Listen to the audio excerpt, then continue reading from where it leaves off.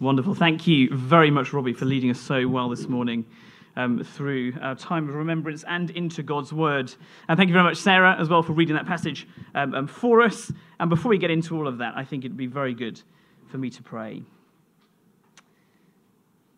My prayer, Father God, as we approach your Word is simply this, that the words of my mouth and the meditation of my heart be holy and acceptable to you this morning, my rock and my Redeemer. Amen. Well, welcome to 1 Timothy 2, 8-15. And you're all grinning at me. This is where we are this morning as we come to the next section in our walk through 1 Timothy. And as we come to one of the very hardest passages, I think, that we can preach on in our culture. But remember why we have to look at it together today. Because as we've been seeing over the past few weeks in 1 Timothy, I, as minister, as an elder of the gospel, I am charged to speak the words of Jesus, the gospel, the Bible, to you in its entirety for the protection of this local church family. That is you, which is chapter 3, verse 15, the household of the living God, the pillar and buttress of the truth. And we're reminded of that charge to Timothy to speak all of these things in this letter, and that charge is given to me and anyone who wants to be a minister and an elder of the gospel at the end of the book in chapter 6, verse 3, which I want to start off with this morning. It helps us massively as we confront some of the very difficult things Jesus has to say to us. Just read with me from chapter 6, second half of verse 2. As Paul summarizes his letter, he draws it to a close. He says this, "Teach, Timothy, and urge these things. If anyone teaches a different doctrine and does not agree with the sound words of our Lord Jesus Christ and the teaching that accords with godliness, he is puffed up with conceit and understands nothing." And with that charge, we have two very important things that we need to get right in our minds before we go any further into the difficult parts of chapter 2. The first is that I or anyone has to teach these things in this letter and in the rest of the Bible as they stand. To not do so means that I am failing you. I am puffing myself up with conceit, because it means I'd rather you like me more than I want to defend the gospel. Secondly, however, and far more importantly, Paul unashamedly says that the things written here, verse 3, notice, are the words of our Lord Jesus Christ. I said this in week 1 as we introduced this letter, and we were reminded of this last week, where he said that the words written in this letter and all of his other letters are not Paul's personal ideas about the church. They are Jesus' words and are his personal ideas and designs and desires for his church. And that really helps us as we look at these few difficult but important and I believe glorious words that Jesus has for us, his church, this morning. For it's plainly obvious that we are looking at the role of men and women in the local church, which makes this passage so very sticky in our culture. Because of that, because of issues of language around gender and sex and roles, they're the thorny issues of the spirits of our age. We are tempted, I think, as Bible-believing Christians to do two things to these passages in the Bible. The first is that we disregard them and claim them as the whims of Paul. Well, we can't do that, as we've just seen. These are the words of Jesus. And the second thing we try to do, I think, is relegate these words to them being merely cultural and of their time, dealing with specific issues in this church in Ephesus, and were never meant for anyone else. Well, there are specific issues that Paul is dealing with in Ephesus, but the arguments that he gives here are general principles that he brings from creation and from the rest of the Bible. So we cannot do that either. We can't disregard these words. We cannot simply pick and choose the parts of the Bible that we like and maybe find uncomfortable. And we can't accept that Jesus wants one church, the Ephesians specifically, to behave totally differently to any other in the world. Even more so can we not do that with these verses because of the context of these verses. And that is the verses that become before our passage that Will preached to us last week. They really help us promote verses 8-15 higher in importance than I think we might like. Just look at the verses from last week, verses 1-7. What are they talking about? They are talking about how God desires that all kinds of people are to be saved through the Lord Jesus Christ, who died as a ransom for them. And how is that going to happen? How is the local church going to aid this mission of seeing all kinds of people saved through the Lord Jesus? Well, look at verse 8, our passage this morning. I desire then that in every place men should pray, that women should be godly, and that men should lead. You see, the then acts as a therefore. I want people to be saved through Jesus, verses 1-7. I desire then, therefore, that men and women do these things in the local church family, in verses 8-15. These verses are tied intimately into the whole nature of what the church is to be and do. These verses in 8 to 15 are tied inextricably to God's mission to seek and to save the lost in verses 1 to 7. To the local church's mission to be the pillar and buttress of the truth. And that truth never changes from age to age, from place to place, from church to church. So we can't put these verses to one side. In other words, they have to be treated with real respect and care and seriousness. I really, really hope that I do that this morning. They are really hard for us, for some of us harder than others. And we have to treat these words as being for us this morning, for our time, our culture, and our church, as we come to see who we are meant to be, how we are meant to behave as men and women in the church family, and what it is that we are meant to be doing together. But even more than that, as I draw this introduction to a close, the very hardest parts of these verses this morning, verses 11 to 15, which we'll come to, they are given even more seriousness as Paul links them unashamedly with Genesis 1 to 4, where everything we looked at last half term is brought to bear on the reality of what the church is to ultimately look like as God's household. And that is that we were always meant to look like and behave in the Garden of Eden. That's what we're meant to look like. In perfection, before the fall. That, it seems, is what Jesus is wanting to establish again on his earth. A new redeemed Eden-like people of God's family, looking radically different to the world, but very much like how it was before the fall. How God always wanted his family in the earth to be led and protected. But before we get there, let's start where Paul starts, and that is with the men. 4.1, in order to be a church that aids God's mission's heart, which desires that all kinds of people are to be saved. First point, men should pray and not quarrel. Verse 8, just read that with me. I desire then that in every place the men should pray, lifting holy hands without anger or quarreling. In short, men in the church, we need to man up. Not by strutting around each other like preening peacocks, spoiling for a fight, as the world might view masculinity. Rather, we are to man up by praying. I'm so concerned for the lost, says Jesus through Paul, verses 1 to 7, that I want praying and not angry or arguing men in the church. In place of quarrelsome fists raised in rage, in other words, I want holy hands lifted in prayer. I want a church that looks like to outsiders like a place where men are leading in the church in prayer and leading the church in their humility to one another, not in their pride and bravado. That is attractive, says Jesus through Paul, lifting up your hands in prayer. That is what is going to pull people into church life. That is what being the pillar and buttress of the truth of God's gospel looks like. That is what God is going to use to save all kinds of people. It's so countercultural. We have to look the opposite to the world, in other words. The world might display masculinity in boardrooms and head offices and the government as sort of antagonistic, fronting up slugfests, or wanting to consolidate power. That's not what we're meant to be in the church. No, says Jesus, don't be like that. Let go of your fists held out in front of you for quarreling. Open your hands instead towards the Lord Jesus. Keeping yourself vulnerable to each other, open, in the position of wanting to, not many of you like hugs, but in the position of wanting to hug, dependent on the Lord Jesus. Now, that's a cultural position of prayer. We don't have to be raising our hands literally. We can do if you want to. The point here is, are we using our bodies, men, not for fighting and anger, but for prayer and vulnerable dependence? That is what manliness looks like according to Jesus. That is how we are meant to behave.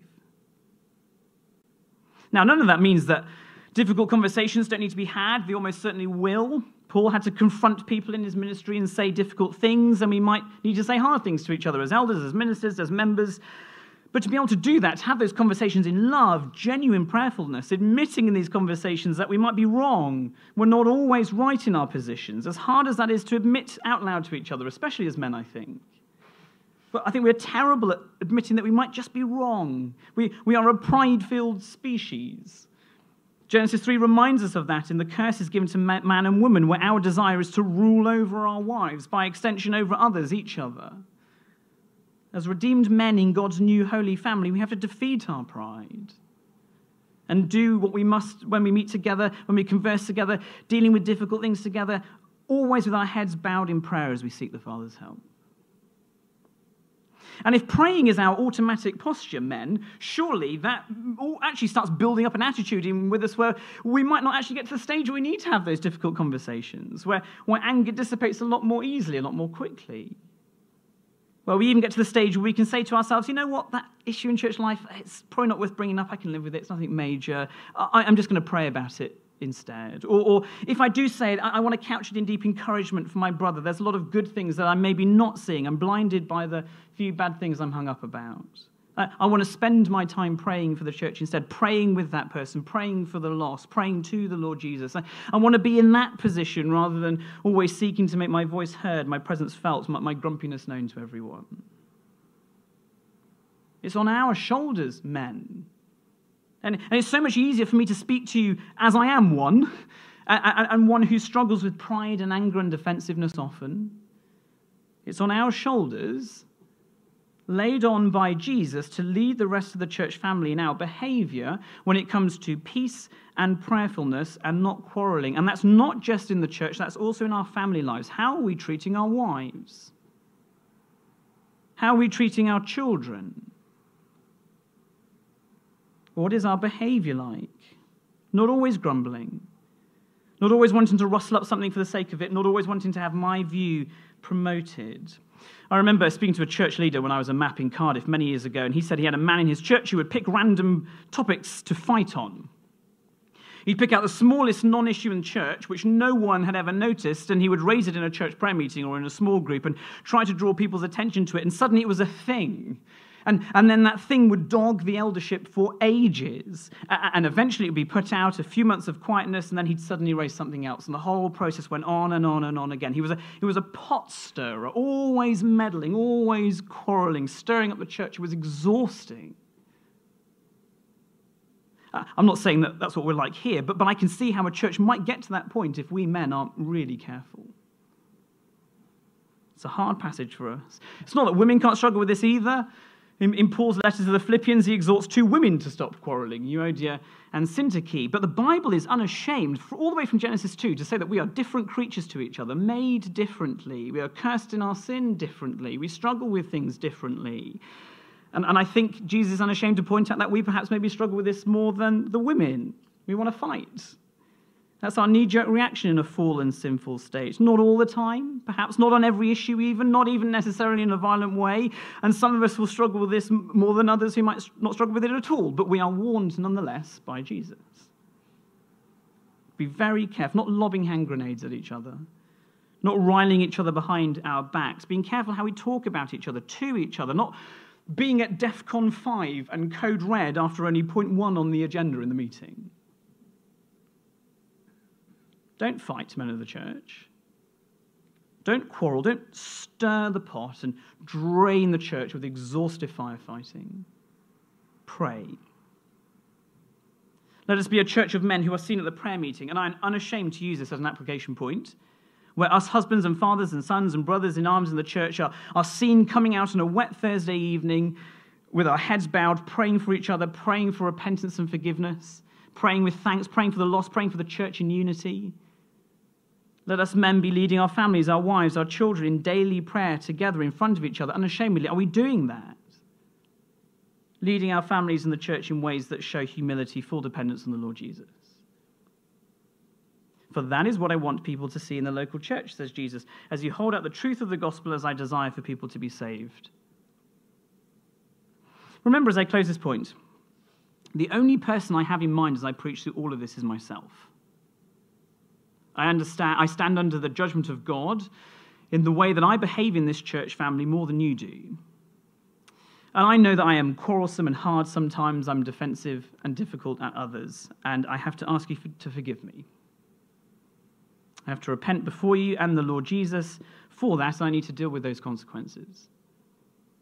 Please pray for me as I pray for you all as we seek to love each other in this church family, in the unity under God's blessing. Secondly, however, Jesus, through Paul, now turns to the women of the church and says, point 2, in order for the local church to behave in a way that shines the gospel, women should adore themselves with gospel godliness and not immodesty. That's from verses 9 to 10. Just read those with me. Likewise also that women should adorn themselves in respectable apparel with modesty and self-control, not with braided hair and gold or pearls or costly attire, but that which is proper for women who profess godliness with good works.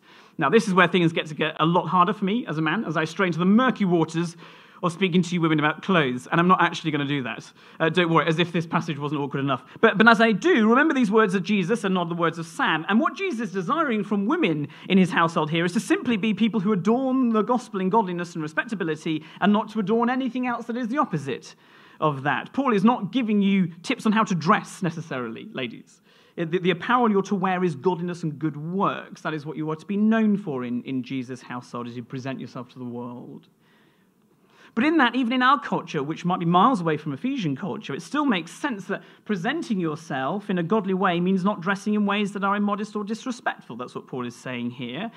This is going to be one of the most obvious sentences I'll say all morning, and that is that I don't think this is a material issue at all here at Redeemer. I fully believe that. I have been in churches where that has been an issue, and that's hard as godly women come alongside others and teach gently what the gospel does for us in the way that we present ourselves. That's not what I want to say to you this morning. I think what I want to get across here is the heart issue that Jesus is always dealing with. Where does your heart lie in terms of how you see yourself under the Lord Jesus? And how you see yourself against the world? Are you spending more time worrying about your appearance materially, what you look like, how much you want people to notice your jewelry and your clothes, more than spending time following the Lord Jesus and worried about living for him in godliness and respectability, not worrying about what other people think of you? That's what he's getting at here. And as much as anger and quarreling and pride is perhaps mainly a thing men struggle with, it might well be that this area of living, says Jesus, is perhaps something that women struggle with more than men. The Bible is unashamed of pointing that out here. And as much as we men also need to watch the idolizing of our body image and presentation, which we can really struggle with, in our culture, I think women are in the firing line of this difficulty.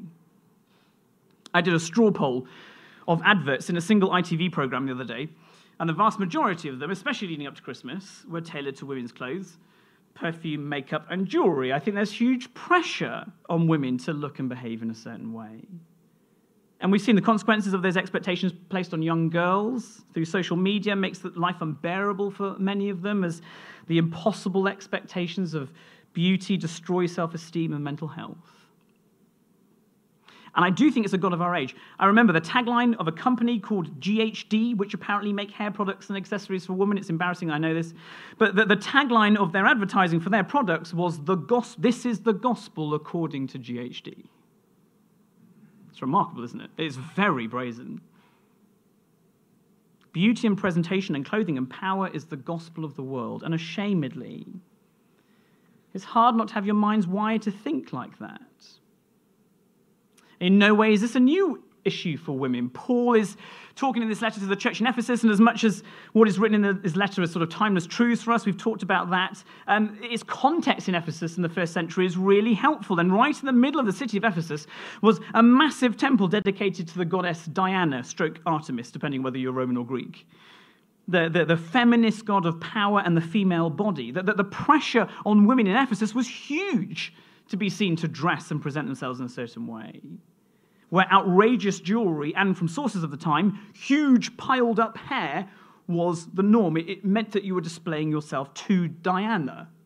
So that's why Paul mentions those two things specifically here, the braiding of hair. That's why Paul is writing so much about the women to this church, because Timothy, it's hard for them as Christians to live in a different way. It's so countercultural to dress in the way Paul describes here. Was the gospel according to the world? It might look different in the West, but there's still the yearning to be something we're not, to follow the looks of the spirit of our age, to follow the gospel according to GHT or Vogue or whatever. What Jesus wants the women in this church family is to have their heads and hearts wired to the gospel according to Jesus.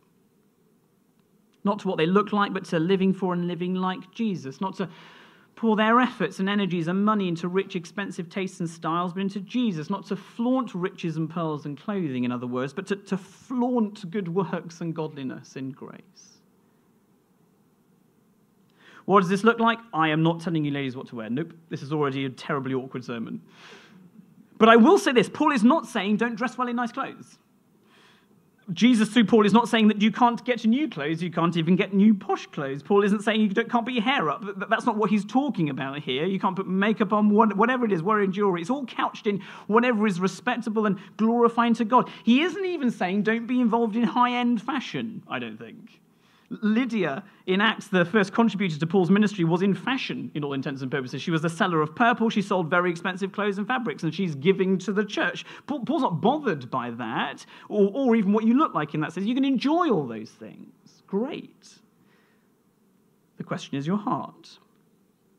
And how does that affect how you adorn the gospel in Jesus as you present yourselves to each other and the church family? Are you wanting people to know how beautiful you are, how much money you have for what you wear, or do you want people to look at you and see how beautiful Jesus is and what he has done for you?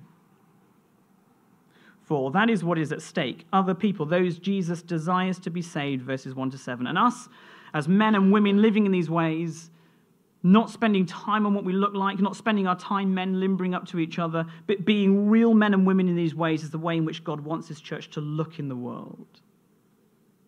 Different, radical, countercultural, like Jesus himself, holding out his gospel truth. And this all brings us to the last bit of these verses, which leads us to our last point. For the sake of the lost, in order to properly see verses 1 to 7 achieved, Jesus wants his church to have men and not women to authoritatively lead and teach in the mixed gathering of Jesus' church family. Now, let me just read these last few verses again. I'm going to go through it logically, and after this talk, remember, we have a Q&A next Sunday where you can ask me and Will questions about all of this after Will's sermon on chapter 3. It's important we listen to chapter 3 before we have the Q&A because these two parts go together.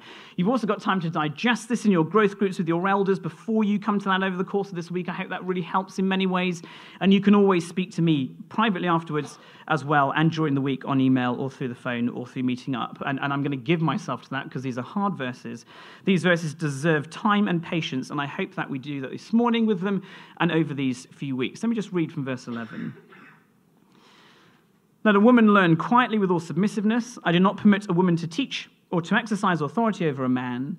Rather, she is to remain quiet. For Adam was formed first, then Eve. And Adam was not deceived, but the woman was deceived and became a transgressor. Yet she will be saved through childbearing if they continue in faith and love and holiness with self-control. Now, what do we do with this? Well, let me highlight how these verses work together. It's a very tight structure. We have first a command in verses 11 to 12, followed secondly by a reason for that command, verses 13 to 14, followed by a point of application, verse 15. First the command, verse 11 to 12. Let a woman learn quietly with all submissiveness. I do not permit a woman to teach or to exercise authority over a man. Rather, she is to remain quiet. Now, let me just hit two words on the head here. What does it mean to remain quiet or to learn quietly? That sounds very hard on our ears. Well, the Greek word here means to be peaceably settled. And in the age of the goddess Diana, where there was loud feminism, it makes sense to use that word in that local church. But it helps us today as well. It does not mean, therefore, that you cannot speak in church, women. It can't mean that, as that is contrary to the rest of Scripture. In Titus 2, 1 Corinthians 11, Romans 16, women are given speaking, praying, and teaching roles in the church. So it can't mean that you aren't to speak. It means to be at peace in a settled way that doesn't cause commotion. The second word is authority, specifically authority over a man. And that very much speaks to leadership and teaching authority in the mixed congregational gathered church setting, much like we are here this morning. And we know that because of what Paul describes in verse 8 as all these things, men not being quarrelsome, women dressing well, happening in every place. That is used very much here as every place that the church is gathered, because the bounds of this letter is the local church setting. Not that we're meant to be quarrelsome outside of the church and not in it, but in terms of authority here, it means that Paul is not talking about secular environments where women can't hold positions of authority, become heads of industry, government, CEO of businesses, whatever. Again, Lydia in the New Testament, she ran a successful company which financed the church. What Jesus is worried about is his set-apart redeemed family, his local church. Neither is Paul saying, I don't believe, that women can teach at all outside the mixed gathering congregation outside of where we are this morning. And we know that because of what Paul says in the rest of his letters. Chapter 5 of this book, women are encouraged to raise their children in the Lord in the home. In Titus 2, Paul encourages women to teach themselves and younger women in the church context. 1 Corinthians 11, Paul encourages prayer and encouraging speech from women in the mixed gathering, the speaking of biblical truths that uplifts and unifies the church congregation of women, children, and men through one-to-ones or conversations or relationships. What Jesus, through Paul, is wanting by way of teaching and authority here is in the gathered congregation, the teaching and preaching of God's word to Jesus' local church as a whole from the front, much like I'm doing this morning. For men to take that kind of leadership and the ultimate care of the church teaching, not women. And that pattern is established and never changes in the whole of the New Testament. And note before we go any further, not all men. In fact, as we'll see next week, very few men. The conditions and qualifications for eldership are high indeed, and so they should be, as Jesus desires his church to be led in a very serious and protective way, where those of us who do have to lead have to answer to Jesus in a very serious way, in ways that you in the church do not have to. Now, this is all hard for us to deal with in so many ways. It is in our culture, but it was very hard for the Ephesians in Timothy's day, remember. It's why Paul is writing this to him. It cuts against the grain of his culture. You can imagine Timothy squirming as he has to wrestle with this in the shadow of Diana's temple. The ultimate question is why? Why does Jesus want his church, who is the pillar and buttress of the truth, to have only a few men leading and teaching his gathered household? Well, that brings us on to the reason for all of this, verses 13 to 14. And he says this, "For Adam was formed first, then Eve, and Adam was not deceived, but the woman was deceived and became a transgressor." And this is where our sitting in Genesis 1 to 4 over the past few months really helps. For verse 13, Paul goes to Genesis 2, where, if you remember from last time, Adam was formed first and Eve second, and that's just a true fact. And that true fact reminds us that men and women are created differently at different times and with different roles. Male and female, God created them, but both bear God's image perfectly, individually and together, given different roles, but created equal. Men created first to lead and work the ground and have authority, something he displays before Eve is created, but unable to do it perfectly without Eve's help. So Eve, woman, was created next to be Adam's helper, as woman perfects man and perfects creation and perfects God's image in his rule over his creation in her. You cannot have man without woman. You cannot have woman without man. Two different genders, two different roles. One equal status before God as both display his image. We are diverse creatures. And men and women can be fundamentally different and equally the same. They are both true at the same time in the Bible. And Paul's point here is that in the garden of his perfection, where God's family was to flourish perfectly, God gave the leadership, the headship of this family to the man. And God is unashamed of that, and I don't know why he did it. But he does. And he sees that model as the best way for human flourishing and for the flourishing in his household. And because of that reality, because Adam was given the role of leading, so he bears the full responsibility of all of human sin. For the entirety of the human race, for all time, it's man's fault, it's Adam's fault. Man, Adam, failed in his role to lead and protect woman from Satan's false teaching, which infected God's family and destroyed it. And that is what is going on in verse 14. Here, Paul uses Genesis 3 to help him. And Adam was not deceived, but the woman was deceived and became a transgressor. And at this point, we want to point out the glaring contradiction to my own point. If Adam bears the full weight of human sin for all time, rightly so, then why on earth is Eve singled out here as being the one who was deceived? With the connotation here that because she was deceived and not Adam, well, she can no longer take leadership because women are now forever tarnished with her foolishness. Women just can't be trusted. That is not at all what is going on here. Paul is making a very important point here about the creation order that God has established in Genesis 2. That upended in Genesis 3 during the fall and humanity's interaction with the serpent. Where, if you remember, the creature who was meant to be under the authority of woman, under the authority of man, under the authority of God, well, that's suddenly reversed. And the serpent takes charge, and woman interacts with the serpent, overruling man, who eventually blames God, who ends up right at the bottom of the pile. As man surrenders his role to the woman, steps back, and 1 Timothy 2, verse 14, therefore, allows woman to be deceived. You see, the point here is the fact that woman was deceived first and not Adam means that Adam failed. The order of things should never have happened in that way. It's his fault. It's merely a comment by Paul on the inversion of God's good created order, the inversion of everything good that he had put in place for the flourishing of mankind. And Paul's point here then is because that inversion of God's created order was so fatal to God's household in Genesis 3, because Adam stood back and allowed Eve to take over his role, allowed her to be deceived, because that then ushered in sin through Adam, the ultimate failed leader, so can you see, Timothy, says Jesus through Paul, how important it is that that inversion of my created order doesn't happen again in my new Eden, in my new redeemed household, the household of the living God, the local church, the pillar and buttress of the truth. In short, I want men to lead my perfect family again as I originally intended, for them to step up and take responsibility. I want to put what went wrong at the fall right. So men, we need to lead. We need to step up and lead. We might not all be elders and ministers or deacons. In fact, James says in his letter that many men should not presume to lead or teach like that in the church. It's just too hard. But we do all need to step up and lead in our families, in our church life, in our teaching of the Bible, in our praying, not arguing, not lording it over people, leading.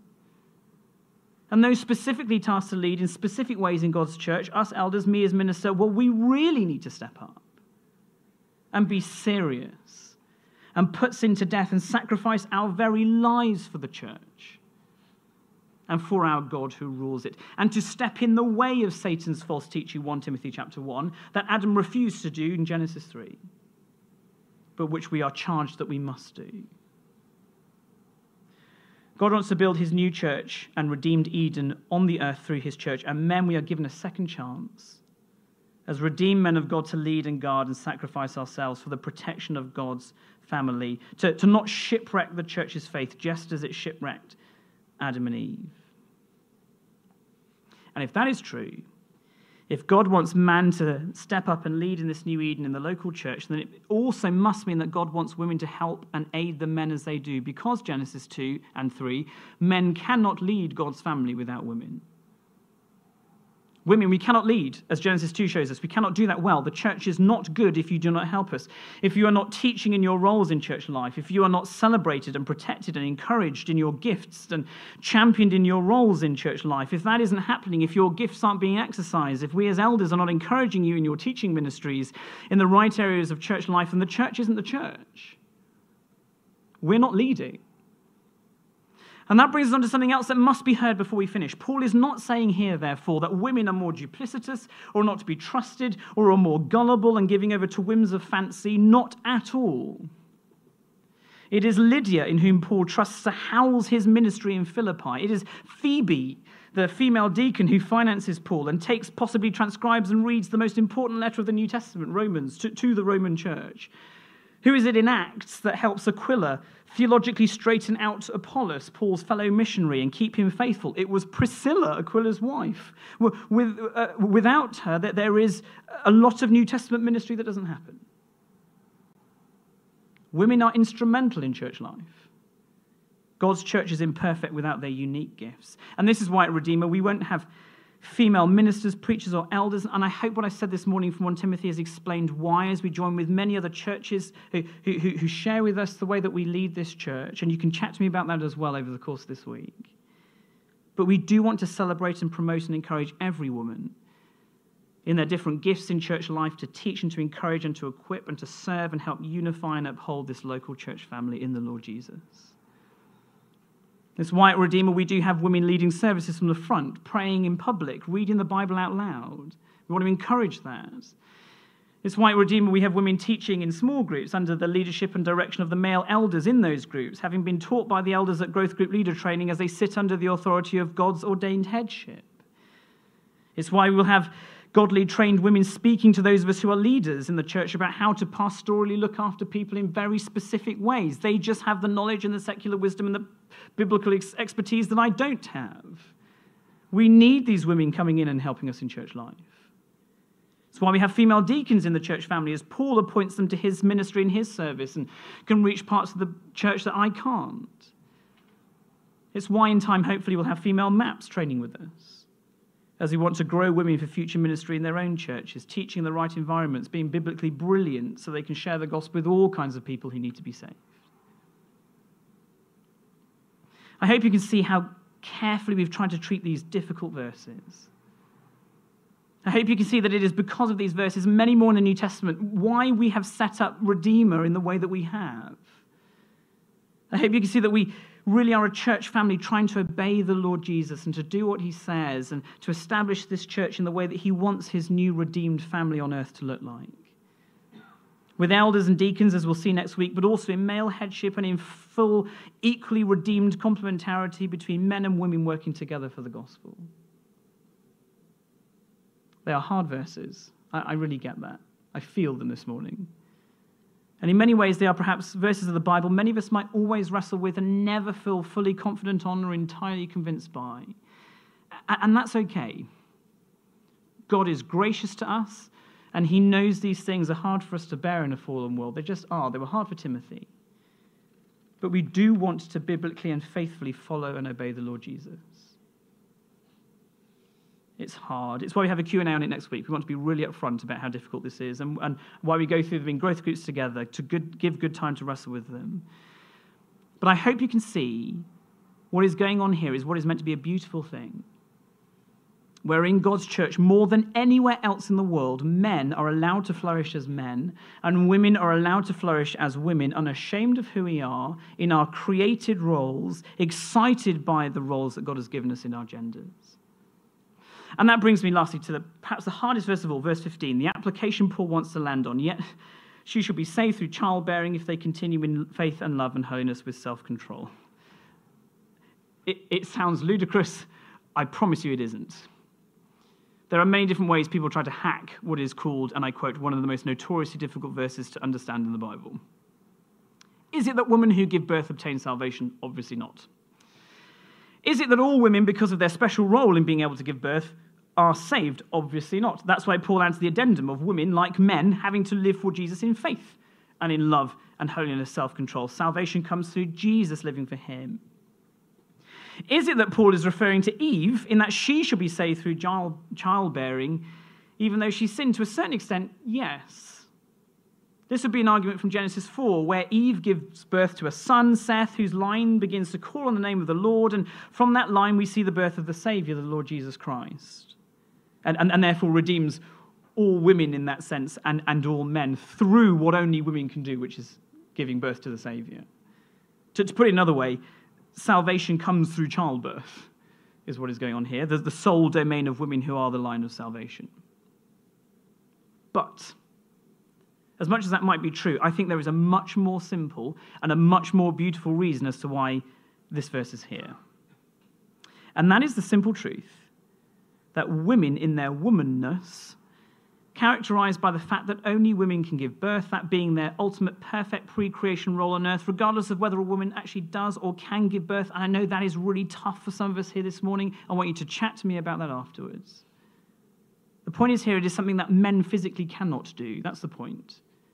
It's solely in the embrace of woman, this role. And it is in women embracing their womanness as created for them by the Father who loves them, who saved them, who brought them into his family under his headship and protection, where the full experience of what God has for them in his salvation, in his plans for them, is perfectly embraced. In other words, Jesus says through Paul, as Paul closes this part of the argument, women, don't feel you have to be something you're not. Don't try and take the roles that you don't need to worry about. Don't be forced by the world to have to look and behave in a certain way. Be you.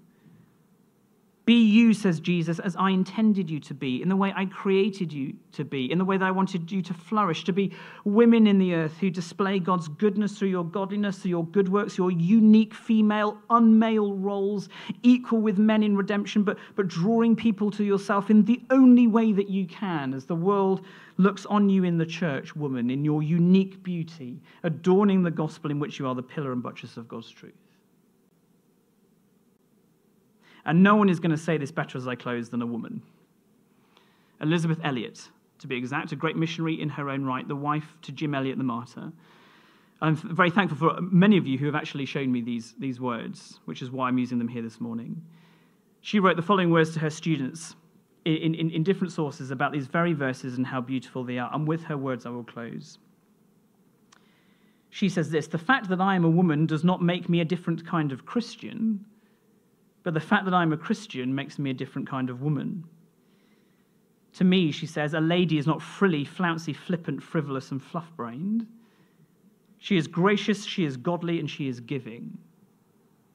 You and I, she says to the women who she is teaching, have the incredible gift of femininity. The more womanly we are, the more manly men will be, and the more God is glorified. Then she says this: be women, be only women, be real women in obedience to God. She continues, responding to 1 Timothy 2. What sort of world, she says, might it have been if Eve had refused the serpent's offer and had said to him instead, please let me not be like God. Let me be what I was made to be.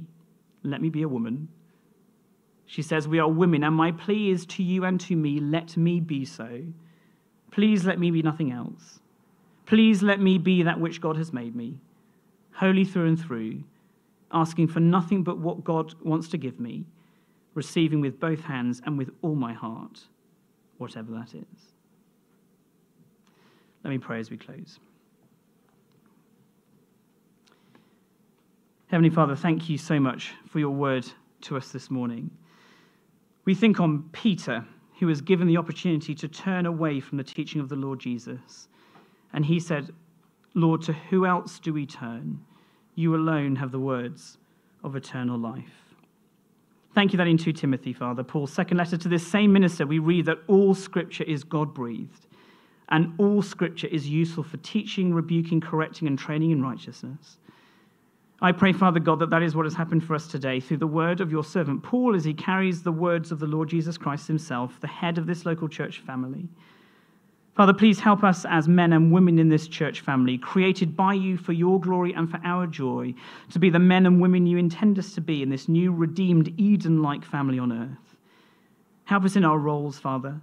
Help us to love each other well. Help us to bear with each other in love. Help the word of God to dwell amongst us richly. And help us all as teachers, leaders, prayers, and speakers in your church family, wherever we fit into those roles that you have given us, to use all our gifts for the glory of God, for the protection of your household, and for the salvation of the lost.